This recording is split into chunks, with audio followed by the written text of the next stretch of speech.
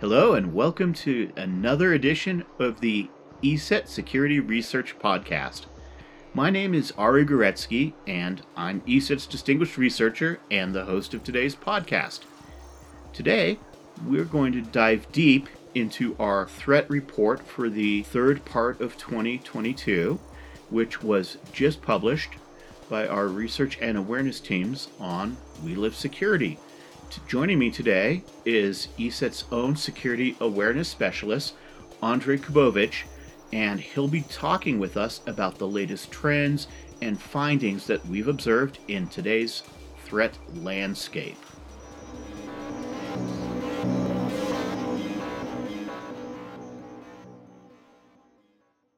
Welcome, Andrei. Thank you for having me. Thank you for joining us. We appreciate you taking time out of your busy schedule and at an odd time of the day for one of us to be on the podcast. Is it me or is it you? It's one of us. Let's keep that a secret. We'll let our listeners keep guessing about that. So I know we have a lot of stuff to go over. The third part of the year was just a very busy one, closing out 2022 for many reasons, which we'll be diving into. So with all of that in mind, let's start with something that's actually a little interesting. I'm not sure if it's an outlier or if it's a sign of good things to come, but detections dropped in the last third of the year. Contrasting with that year-over-year increase that we've normally been seeing. Could you tell us a little bit about what you saw there? Yeah, that's true. The overall detections went down by 13%, but it's interesting to see that in the year-over-year comparison, they increased by 13%. And why that's interesting, it's a trend, because we have seen this in several categories. For example, downloaders, they were going down, I think, by 70-80% in the last 4 months, but year over year they were up by 70%. So it's interesting to see that this is happening not just like in the overall statistics, but it's also happening in the smaller categories. And for example, in the info stealers, there is one really interesting thing. The whole category was going down by 13%, but just one part of it was growing rapidly, and that was the banking Trojans, which was due to Magecart spreading and skimming credit cards of people around the world. That is interesting, and it brings up a question I have to ask, and I hate to put you on the spot here because the data may be incomplete, but I'm going to ask anyway since you're a guest on the podcast, and it has to come up. Can we attribute some of this drop in online criminal activity perhaps to some of the threat actors, criminal gangs that were traditionally involved in these sorts of activities being elsewhere, such as on the Russian-Ukraine front? It's hard to say for us. We don't know where they physically are or what they are doing with their free time. So, yeah, it's one possible explanation that these people who were very active before the war started in Ukraine are now working on something else, be it helping for example, Russian army on the cyber front, or maybe because they are on the real front and don't have the time to work and play with the malware and like criminal activity. And there is also this aspect that they might have lost some of the connectivity or infrastructure they were using before. Sure. And I suppose even if all of that were working at 100% and the threat actors were not otherwise engaged, losing access to some of the financial infrastructure for cash outs would hurt their ability to do business as well. Yeah, so it's true that the cybercriminals have also lost some of the access to their financial means and to the channels they were using to get the money from their victims. So this is also happening, and the law enforcement is much, much more active in the last few months. So we have seen some takedowns, and Hive ransomware, for example, have been completely pawned, and all their keys have been taken by the law enforcement and provided to the victims. So yes, it's happening, and this is probably also something that's contributing to the dropping numbers that we see. Well, that is good news for us and bad news for the criminals. And speaking of criminals, let's talk about that large category of malware. Most of it's financially motivated these days. We call it crimeware. So what did we see in the last third of the year? I'll start with Android, that world's most popular phone and tablet operating system. How it looks in our telemetry, we can say that Android was going up constantly, and it was actually the only category in our telemetry that was going up constantly, including T3. So it was up by 5% in T1, 10% in T2, and the last 4 months were actually adding 57%. So it was it's growing faster. And the biggest contributors to that were adware, hidden apps, and spyware. These three subcategories, and there is also other types of Android, of course, like ransomware, but those are going down, and these three that I mentioned are going up. It might seem like they are not the most dangerous types, but still, with adware on your phone or with hidden apps on your phone, a lot of bad stuff can happen, and it can lead to more serious infections. So we should not take them lightly. Absolutely. Yeah, one of the things that's been interesting to watch is the growth of malware in the Android ecosystem and how it's not exactly been the same kind of threats that we've seen on our desktops, which have evolved but still have a lot of similarities, dating back over decades. But when you have these little portable devices that are always with you all day and all night, it encourages different uses, not just for you and I, but for the criminals as well. So the collection of information about us, where we are, what we're doing, it definitely has some value in terms of conversion to ads, for example, that you wouldn't necessarily get on an infected PC that sits in the same home or office day after day. Yep, you're absolutely right. And what's most important, it's the spy part of the thing. You have the phone always on you. It has a microphone, it has a camera, it has a lot of personal data on you. So for the criminals who are trying to spy on you, that's the perfect material to get to. So, for example, just in the T3, we have seen one very interesting variant that's detected as spy.agent.boc. That's our detection, as he said. And what's interesting about it is it's another variant of Zimperium, which is Android Remote Access Trojan, something that you can buy on the forums or on the dark web, basically. And it had this special version that was linked to the World Cup, because a lot of people were watching the World Cup, a lot of people were interested in the news, in the broadcasts.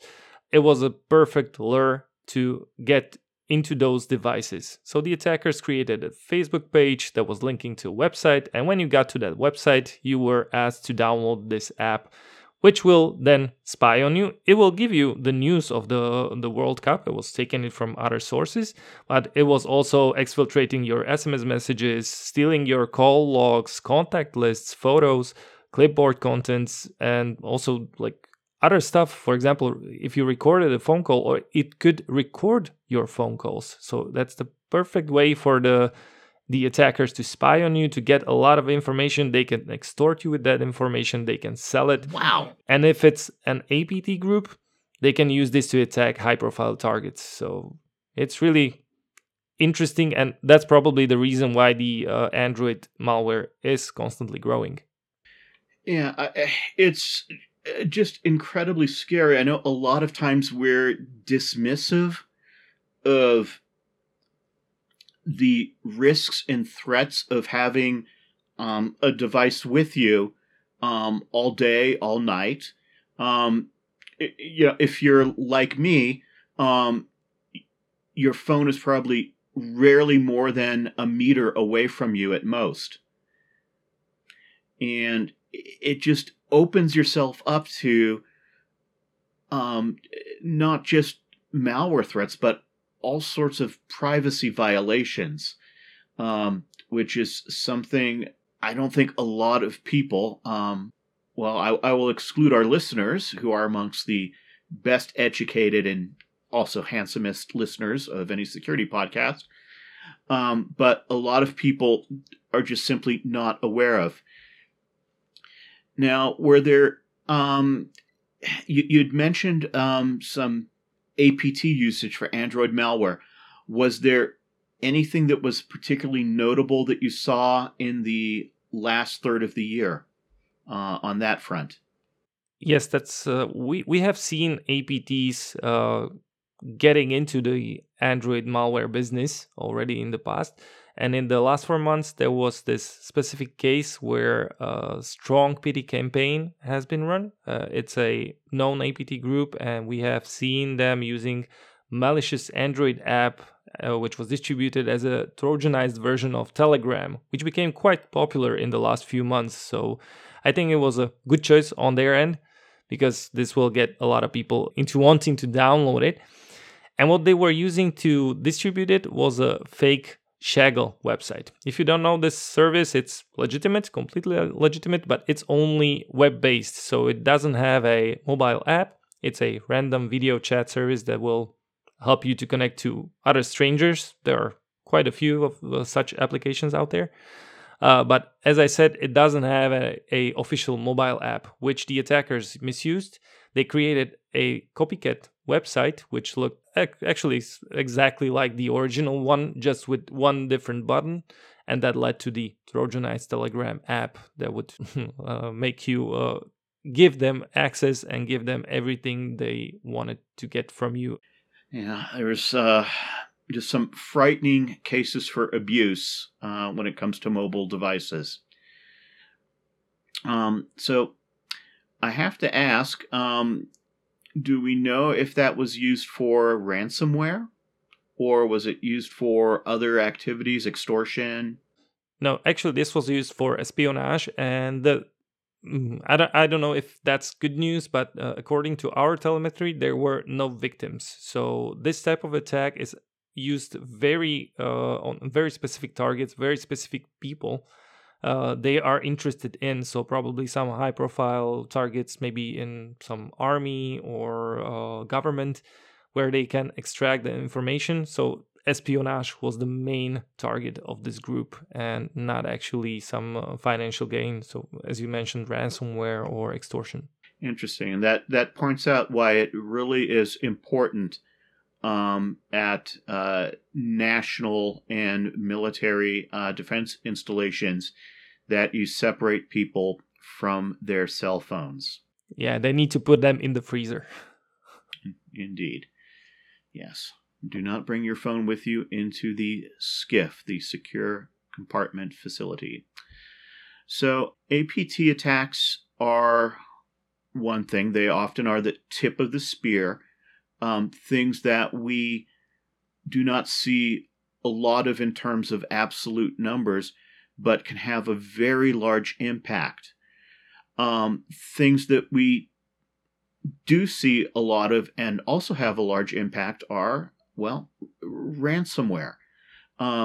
We did mention that we did see some drop in overall threat detection, but I find it hard to believe that the ransomware operators and the entire ecosystem of criminality that they support would have gone away.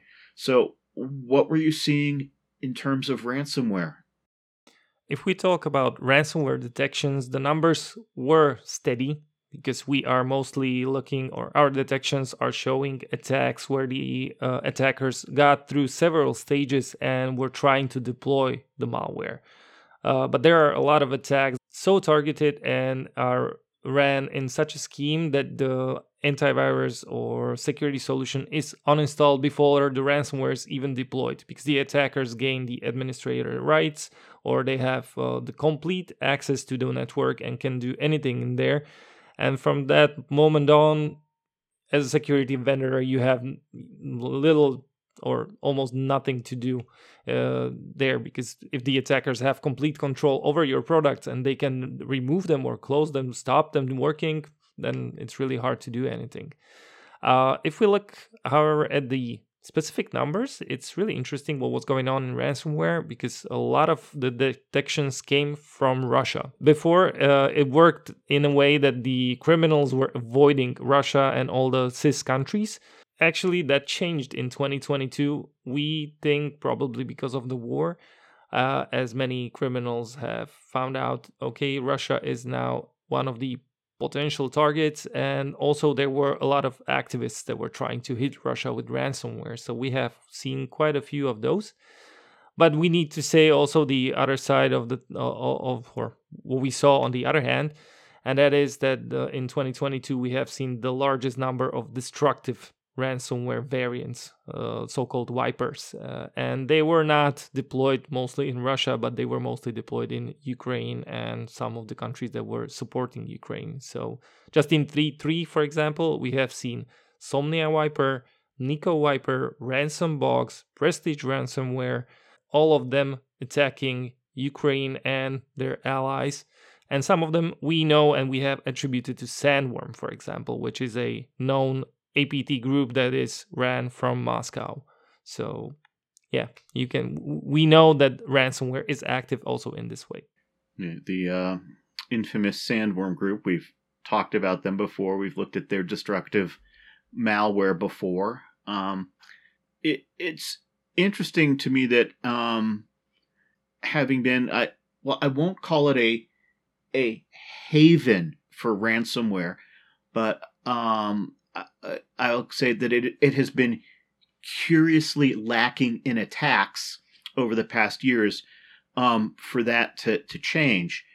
And one of the things that I was surprised by was finding out that Crywiper was targeting Russian organizations and even local or municipal oblast level, I guess we would say, government agencies and orgs over there. That seems a complete turnaround from what we've seen in the past, with so many attacks on American and European cities, municipalities, hospitals, and so forth. Yeah, that's absolutely true. But like I said, if you look at or compare the numbers, it's still heavily on the side of attacking others than targeting Russia. So Crywiper was this one case where Russia was hit with Wiper, but we have, on the other hand, 5 or 6 other Wipers that were hitting Ukraine and the opposite side. So I would not like to victimize Russia in this case. It's just, it became also a target of these offensive operations. And I would guess, if I had to guess, Crywiper was a work of some state-backed actor. But in this way, it's a legitimate. It has become a legitimate target in the war, and it is happening on both sides. Although it's much more heavy on the Ukrainian side. Understood. Thank you for sharing that important distinction with us. One thing I'm just wondering about is, you've mentioned a lot of these are wiper information destroying malware. Does this mean that the ransomware part was fake, or was there a legitimate way, well, an illegal but actual way, I should say, to get your data back if you'd been hit by one of these? it depends on the malware that we are talking about. Some of them, for example, Ransombox, has the decryption scheme. So there is possibility to decrypt, but as we have attributed it to Sandworm, we don't believe they would be willing to help the victims. But for example, Azov ransomware, it seems like it's a ransomware. The attackers were trying to pin it to known security researchers and publishers, and it seems like it has worked as ransomware, but there were some mistakes and problems in the code that were destroying the data. Understood. That's interesting direction for ransomers to operate in. There's one thing I'd like to ask about that wasn't so much a part of the threat report, but it's just been in the news, and that's the Hive ransomware. What happened there? It's a really interesting story because we know that law enforcement agents were able to get inside their infrastructure, and they completely owned the whole infrastructure. So they took over their landing page where they were publishing the data. They were able to get all the decryption keys for all the victims. So basically destroy the whole operation. And they were sitting in there for months. So they actually APT'd the ransomware gang, and they were sitting in their infrastructure, taking their information, following their actions, looking what they were doing, maybe trying to identify them. We don't know. That like arresting part didn't happen yet, or it might never happen if they are sitting somewhere safe. But what this means is that from the 1,500 victims that Hive ransomware has amassed in the last few years since it started working, a big part of them could have been helped. So it's really good to see that law enforcement is getting on the offensive front in this area, and it's helping the victims. That is fantastic news. It's rare for us to have a win like that in the fight against ransomware. So kudos to all the law enforcement and other entities that were involved in that. I was going to call it a takedown, but I think smackdown is even better, to use a term from American wrestling TV shows.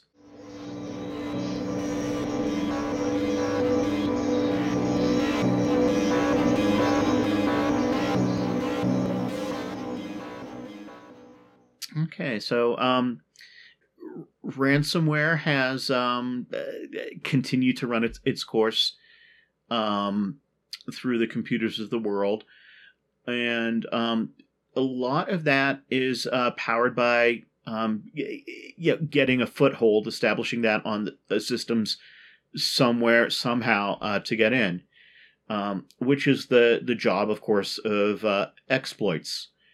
What have we been seeing in terms of exploit technology, volume of exploits being deployed, and so forth throughout that latter third of 2022?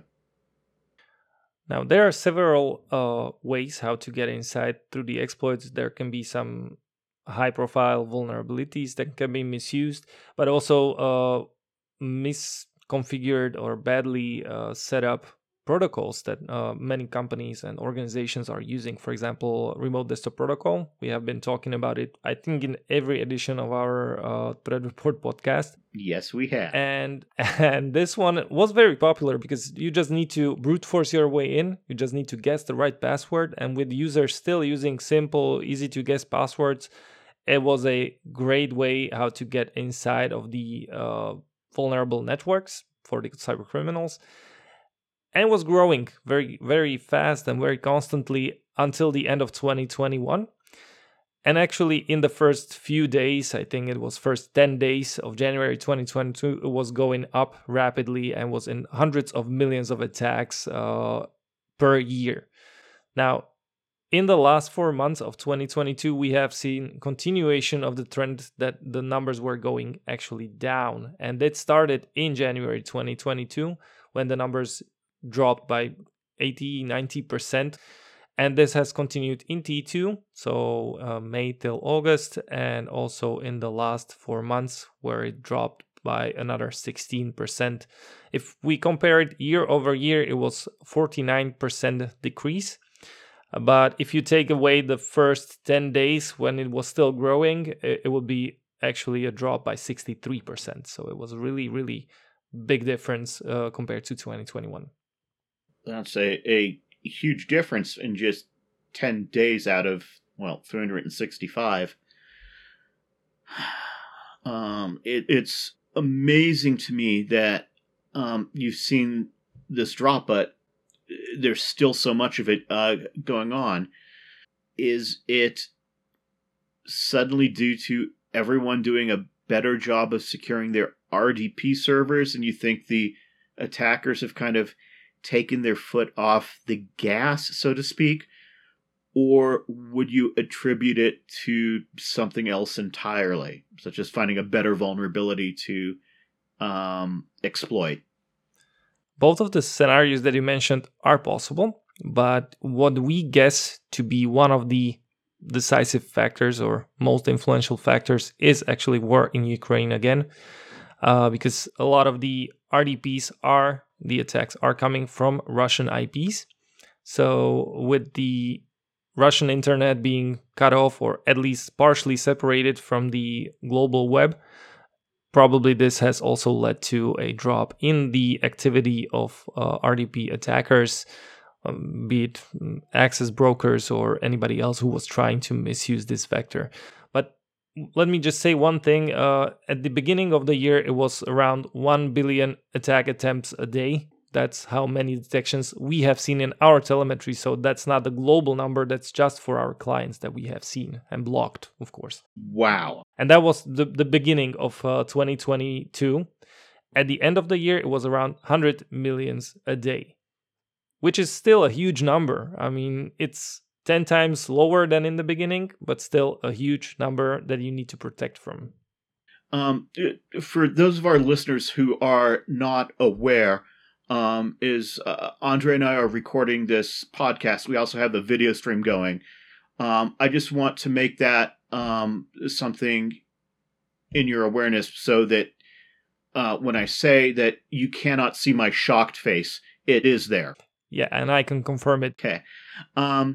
But RDP hasn't been the only widely mass exploited way for these attackers to crawl into systems. Have you seen any other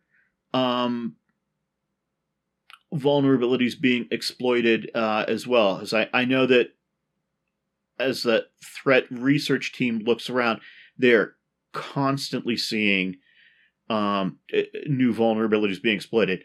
What else did you see besides RDP in that latter part of the year?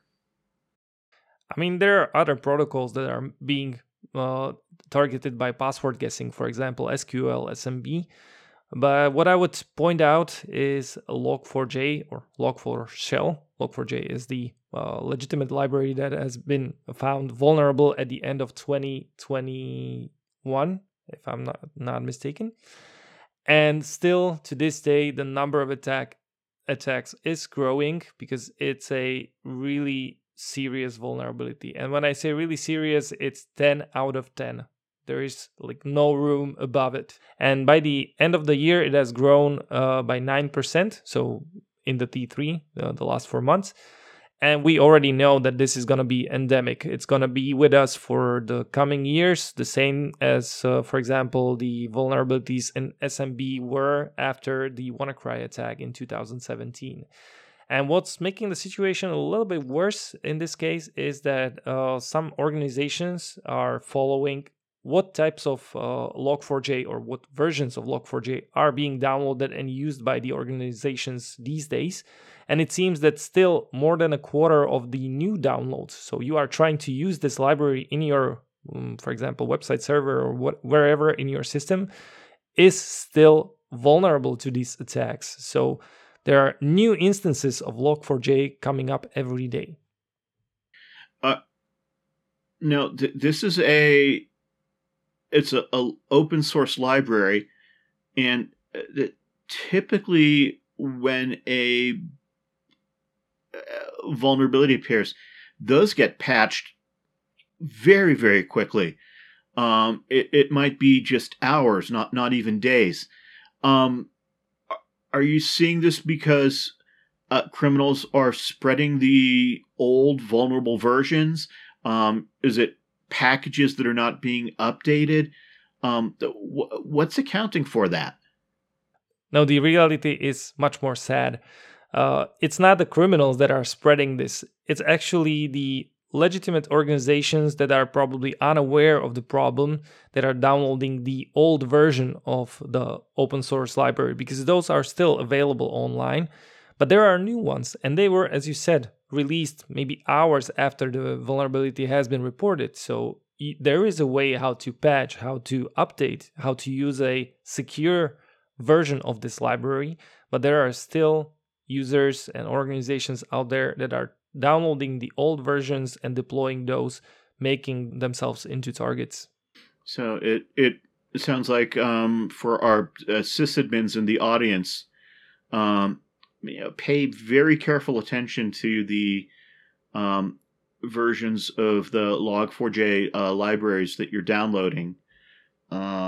It's not been magically remediated. You still have potential for exploitation there. And as you said, this is 10 out of 10 on the CVE scale.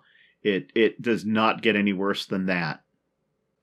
Okay, so thank you so much for this kind of comprehensive look at how 2022 ended from a malware perspective. Can you tell us a little bit, if it's not too early, about the sorts of things we might be seeing in throughout the rest of 2023, where our people might even go if they want to hear about some more of our research? Yes, we will have our researchers describe and talk about their findings at several conferences, but the probably most high-profile ones are RSA and BotConf. So if you want to see what we found, what we were working on in the past few weeks, months, even years, go to these two events and watch our researchers talk. Fantastic. Well, perhaps some of our listeners will even get to see one or both of us at some of these conferences that are coming up as 2023 opens up more to physical conferences away from all of those Zoom meetings and team meetings and webinars that have kind of become the way that security researchers communicate for the past few years. Well, Andre, thank you so much for taking the time out of your schedule. And also, I would like to thank our special audience member, your daughter, who was joining us today and was also very quiet throughout the recording of the podcast. You did great, and as soon as you start speaking, we're looking forward to having you on as a guest as well. We will probably have more of these podcasts covering the threat reports coming up. We have more scheduled throughout the year. We also have our advanced persistent threat reports that are staggered as well between those, where we look at what the determined adversaries, the attackers of governments, nation states, industrial espionage are doing. And we'll be covering more of that as well. And perhaps, Andre, you'll be joining us for those? Well, let's hope so. Thank you for having me. And thank you also for inviting my daughter to be here for the next episodes. See you around.